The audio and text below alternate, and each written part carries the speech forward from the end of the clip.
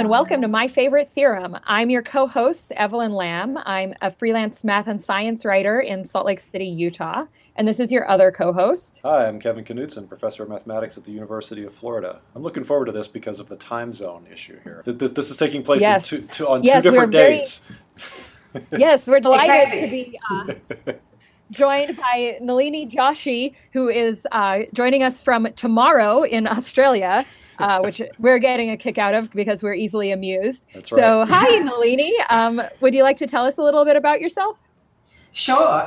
My name is Nalini Joshi. I'm a professor of applied mathematics at the University of Sydney. What else can I say apart from saying I'm broadcasting from the future?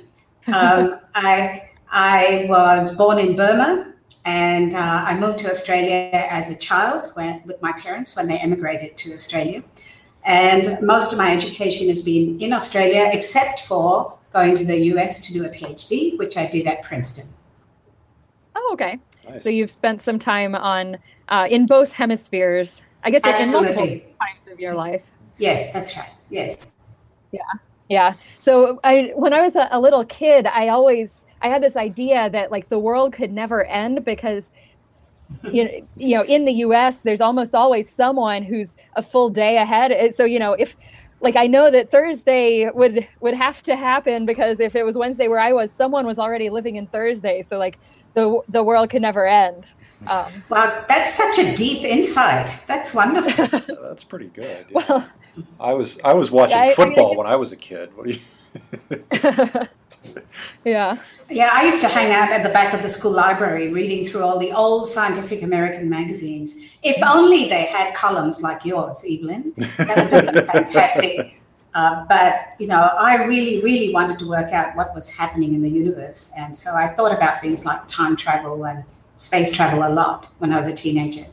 Oh, so did you start your career wanting to maybe go more into physics, or did you always know you wanted to be a mathematician? No, I really wanted to become an astrophysicist because I thought that was the way, surely, to understand space travel. And I wanted to be an astronaut, actually. And I went to an all-girls school for the first half of my school years, and I still remember going to see the careers counselor, telling her I wanted to be an astronaut. She looked at me and she said, "You have to be more realistic, dear. There was no way that somebody like me could ever aspire to it." And nowadays it's normal almost, people from all different countries around the world become astronauts. But at that time I had to think about something else. And I thought, okay, I'm going to become a scientist, explore things in my own mind, through my own mind. And that was one way I could explore the universe. So I wanted to do physics when I came to university. I studied at the University of Sydney as an undergraduate. And when I got to first year physics, I realized my other big problem, which is that I have no physical intuition whatsoever. I really needed to understand things from a very explicit, literal, logical, analytical point of view. And that's how I came to know I must be more of a mathematician. I have the same problem. I thought I was always going to be a math major, but I thought I might pick up a second major in physics, and then I walked into this junior level relativity class, and I couldn't do it. I just couldn't wrap my head around it at all, and then I dropped it and took logic instead. I was much happier. Yeah. Oh, good. Yeah. So we invited you on to find out what your favorite theorem is. Yes. Well, that was a very difficult thing to do. It was like choosing my favorite child, which I would never do. But I finally decided that I would choose Mittag-Leffler's theorem because that was something that really I was blown away by when I started reading more about complex analysis as a student. I mean, we all learned the basics of complex analysis, which was beautiful in itself. Mm-hmm. But then when you went a little bit further, so I started reading, for example, the book by Lars Alfors, which I still have, called Complex Analysis. There it is. Yep, still in use. Which was first, I think, published in 1953.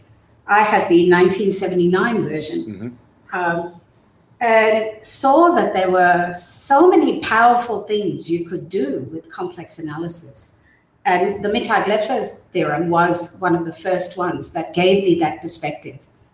And the main thing I loved about it was that you were taking what was a local, small piece of information around, for example, poles of a function. So we're talking about meromorphic functions here. That's the subject of the theorem. You're given a series. Oh, sorry. Yeah. Can we maybe set the stage a little bit? So what is Sure. a meromorphic function? Okay. So a meromorphic function is a function that's analytic except at isolated points, which are poles, where it has only poles. The worst singularities it has are poles. Right. So these are kind of places where the function explodes, but it's otherwise very smooth and friendly. Right, and it explodes in a controlled way, right? It's like it's like 1 over z to the n for some finite n kind of thing. Exactly. Right. An integer positive n. Yeah. So when I try to explain this kind of thing to people who are not mathematicians, I try and say it's like walking around in a landscape with volcanoes. They're well-timed, well-controlled, well-spaced volcanoes, but you're walking in the landscape of, for example, just the Earth, say, walking around these places. And there are well-defined pathways for you to move along by analytic continuation. And you can, ahead of time how strong the volcano's eruption is going to be.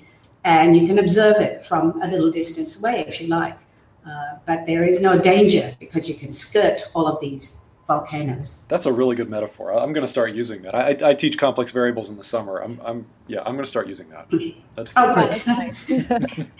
So a meromorphic function, as I say, is like the walk on this. It's a function that gives you a pathway, and the elevation, the smoothness of your path in this landscape.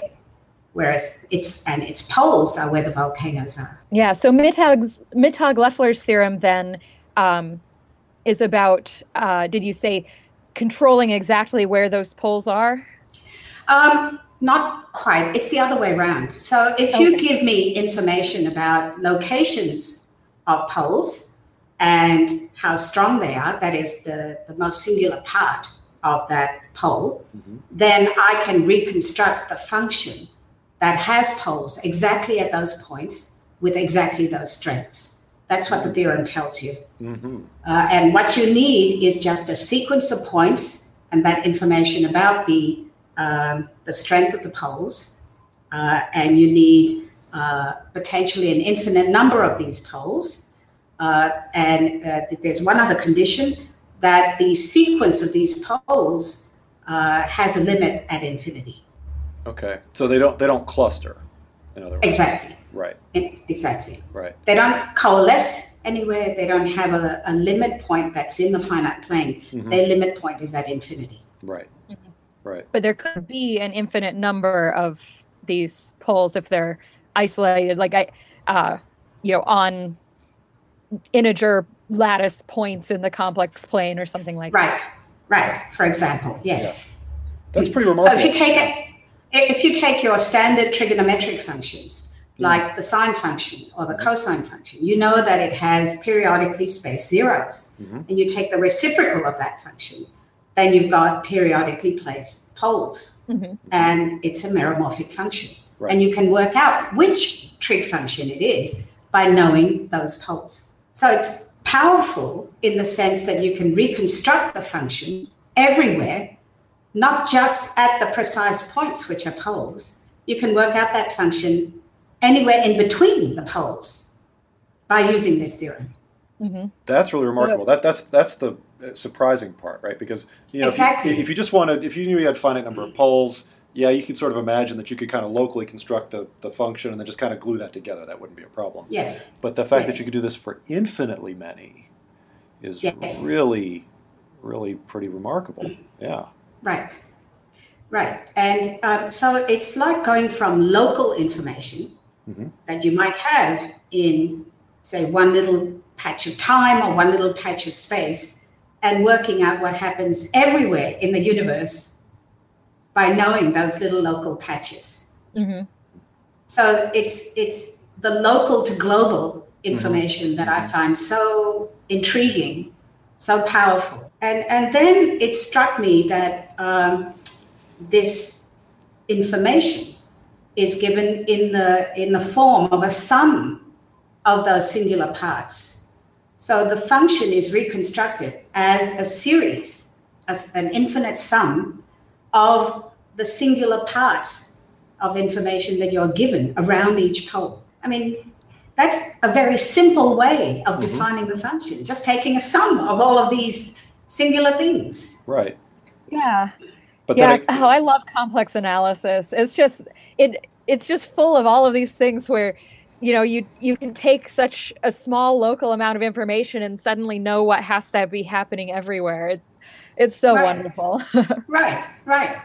And those two elements, the local to global, and the fact that you have information coming from a discrete set of points to give you continuous smooth information everywhere but in between. Those two elements, I realized much later, feature in a lot of the research that I do. So I was already primed to look for that kind of information in my later work. Yeah. So I was going to ask, you know, I was wondering how this came up today for you. Maybe not the Mittag-Leffler theorem specifically, but using complex analysis in your work as an applied mathematician. Right.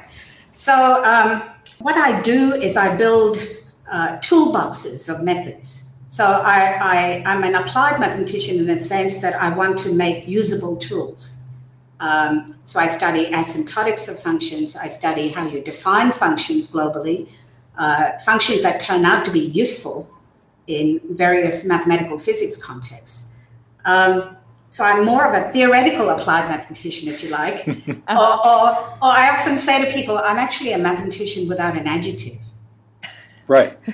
Yeah. You know that there is a kind of a hierarchy of numbers in the number system. We all start with knowing counting numbers. We can then add and subtract them. Subtraction leads you to negative integers. Multiplication and division leads you to rational numbers.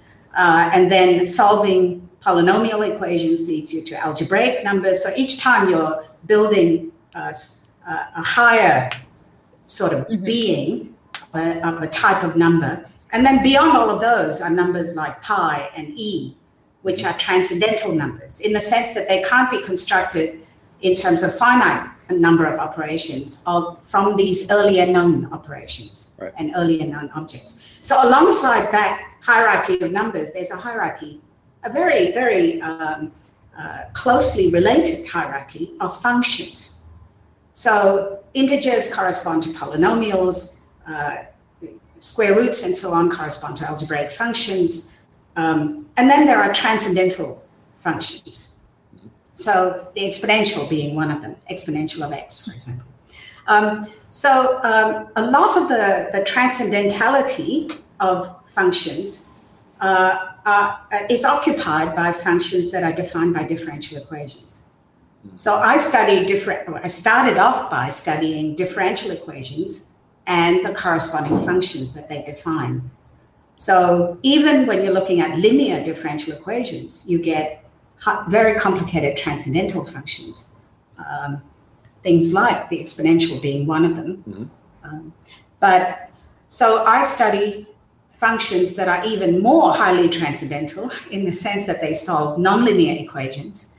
And they are like pi in the sense that these functions turn out to be universal models in many different contexts, particularly in random matrix theory, where you might be, for example, trying to work out the statistics of how fundamental particles interact when you fire them around the huge loop of the CERN collider. And you do that by looking at distributions of entries in infinitely large matrices where the entries are random variables. Now, under certain symmetry groups acting on the, so for example, you might have particles that have properties that allow these random matrices to be orthogonal matrices or Hermitian matrices or some other type of matrices. So when you study ensembles of matrices with these symmetry properties, and you study properties like what's their largest eigenvalue, then you get a probability distribution function, which happens to be, by some miracle, one of those functions I've studied. There's a kind of a miraculous bridge there that nobody really knows why this happens. And then there's another miraculous thing, which is that these models using random matrices happen to be valid, not just for particle physics, but if you are studying bus arrival times in Cuernavaca, or aircraft boarding times, or when you study patience card sorting, all kinds of things are universally described by these models and therefore these functions. So first of all, these functions have this property. They're locally defined by initial value problems given for the differential equation. Right. But then they have these amazing properties which allow them to be globally defined in the complex plane. So even though we didn't have the technology to describe these functions explicitly, not like I could say, take 1/, the sine function, that gives you a meromorphic function, whose formula I can write down, whose picture I can draw. These functions are so transcendental that you can't do that very easily. But I study their global properties that makes them more predictable wherever you go in the complex plane. So the Mittag-Leffler theorem sort of sets up the baseline. I could just write them as a sum of their poles. Right. Mm-hmm. And that's just so powerful to me. So in another sense, so there are so many facets of this. I could go on, but there is another direction I wanted to insert into our conversation, which is that the next natural level, when you go beyond things like trigonometric functions and their reciprocals, is to take functions that are doubly periodic. So trigonometric functions have one period. If you take double periodicity in the complex plane, then you get elliptic functions, right? Mm-hmm. So these also have sums of their poles as an expression for them. Now take any one of these functions. They turn out to be functions that parameterize very nice curves. Cubic curves, for example, right. In 2 dimensions. And so the whole picture shifts from an analytic one to an algebraic geometric one. So there are two sides to the same story. You have meromorphic functions on one side and differential equations. And on the other side, you have algebraic functions and curves and properties, algebraic properties and geometric properties of these curves. Mm-hmm. And they give you information about the functions on the other side of that perspective. Right. So that's what I've been doing for the last 10 years or so, trying to understand that converse side so that I can get more information about those functions. Yeah, so using the algebraic world. Exactly. To learn about the algebraic geometric world, if you like. Mm-hmm. And this was a huge challenge at the beginning because, as I said, I was educated as an applied mathematician. And that means primarily the analytic point of view. Right. But to try and marry that to the algebraic point of view is something that turned out to be to have a high level, a hurdle at the beginning. But once you get past that, it's actually so freeing and so beautiful, so strikingly informative that I'm now saying to people, all applied mathematicians should be learning algebraic geometry. Well, and I would say the converse is true. I think the algebraic geometers should probably learn some applied math, right? Yeah, true. That too. So there's so many different perspectives here, and it all started for me with the Mittag-Leffler theorem. Yeah. Right. So something we like to do on this show is to ask our guests to pair their theorem with something: food, beverage, music, anything like that. So what have you chosen to pair your theorem with?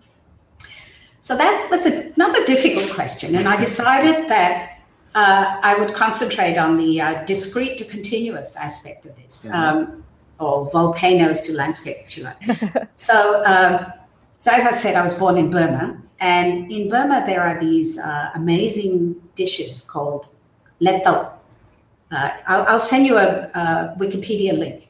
Great. So you can see the spelling and the description. Not all of it is accurate, by the way, from what I remember. But anyway, so letto is a hand-mixed salad. Let is hand. To is mixture. Okay. And in particular, the one that's based on rice, which is one of my favorites. You take a series of different ingredients. So one is rice, another might be noodles. They have to be specific types. Another is tamarind. Tamarind is a kind of a sour-based, plant-based thing, which you can make into a sauce. Another is fried onions, fried garlic. And then there's roasted chickpea flour or garbanzo flour. This sounds amazing. Then another one is potatoes, boiled potatoes. Another one is coriander leaves. So there are many, and each person might have their favorite suite of these many, many little dishes, which are all just independent ingredients. And you take each of them into a bigger bowl and you mix it with your hands. Add as much spices as you want, chili powder, salt, lemon juice. And what you're doing is you're amalgamating and combining those discrete ingredients to create something that transcends the discrete. So you no longer taste the distinct tamarind or the distinct fried onion or potatoes. You have something that's it's a fusion, if you like, but the taste is totally different. You've created your meromorphic function, which is that taste in your mouth, by combining those discrete things, which each of them you wouldn't eat separately. Sure. Not fair. So that's. It's almost dinner time here, and I'm hungry. Oh no, I'm sorry. Are there any Burmese restaurants in Gainesville? No. I don't know. I know there's one in San Francisco, which I recommend. Yes, I actually was just at a Burmese restaurant in San Francisco last month. Oh, wow. Had this tea leaf salad that sounds like Yeah, so that's one variation. Pickled tea leaves as an ingredient. Yeah, it was great. So, and I was also thinking about music. So there's these compositions by Philip Glass and Steve Reich, which are basically percussive, independent sounds. And then when they interweave into those patterns, you create these harmonies and music that transcends each of those particular percussive instruments. So the strikes on the marimba and the and xylophones and so on. Yeah, so maybe like 6 marimbas by Steve Reich, I think. Yeah. Another of our guests, her episode hasn't aired yet, though it will by the time our listeners are hearing this. Another of our guests chose Steve Reich to pair with her theorem also. He's one of the most popular musicians among mathematicians pairing their theorems with music. Wow. Somebody should write a book about this. I'm sure. Well, so my son is actually he's a college student. He's studying music composition, and his instrument of choice. He is a percussionist. So I need to get on him about this Steve Reich business. He must know. Yeah, he's got to. Yeah, this has been great fun, Nalini. I learned a lot about not just math, but I really knew nothing about Burmese food. I mean, Right. Well, I recommend it highly. Next time I'm there. Yeah. I don't get that part of you said something about mentioning books or something else. Favorite things? Oh, yes. If you have a website or book or anything you'd like to mention on here. All right. So this is my book. I think it would be probably a bit too far away from the topic of the conversation, but it has this idea of going from continuous to discrete and thinking about these functions. It's called Discrete Systems and Integrability. Yes. So we'll put a link to some information about that book, and we'll also link to your website on the show notes so people can find you. You tweet some. That's how we kind of met in the first place. That's right. Yeah, exactly. On Twitter. So we'll put a link to that as well so people can follow you there. Thank you so much. Thank you so much for being here. I hope Friday is great. You can give us a preview of it while we're still here. Yeah, we'll find out tomorrow. Well, thank you for inviting me, and I'm sorry about the long delay. It's been a very intense few years for me. Yes, yeah. Understandable. We're glad you could fit it in. Have a good day. Thank you. Bye-bye. Bye. Thanks for listening to My Favorite Theorem, hosted by Kevin Knutson and Evelyn Lamb. The music you're hearing is a piece called Fractalia, a percussion quartet performed by 4 high school students from Gainesville, Florida. They are Blake Crawford, Gus Knutson, Del Mitchell, and Bao-Chan Wen.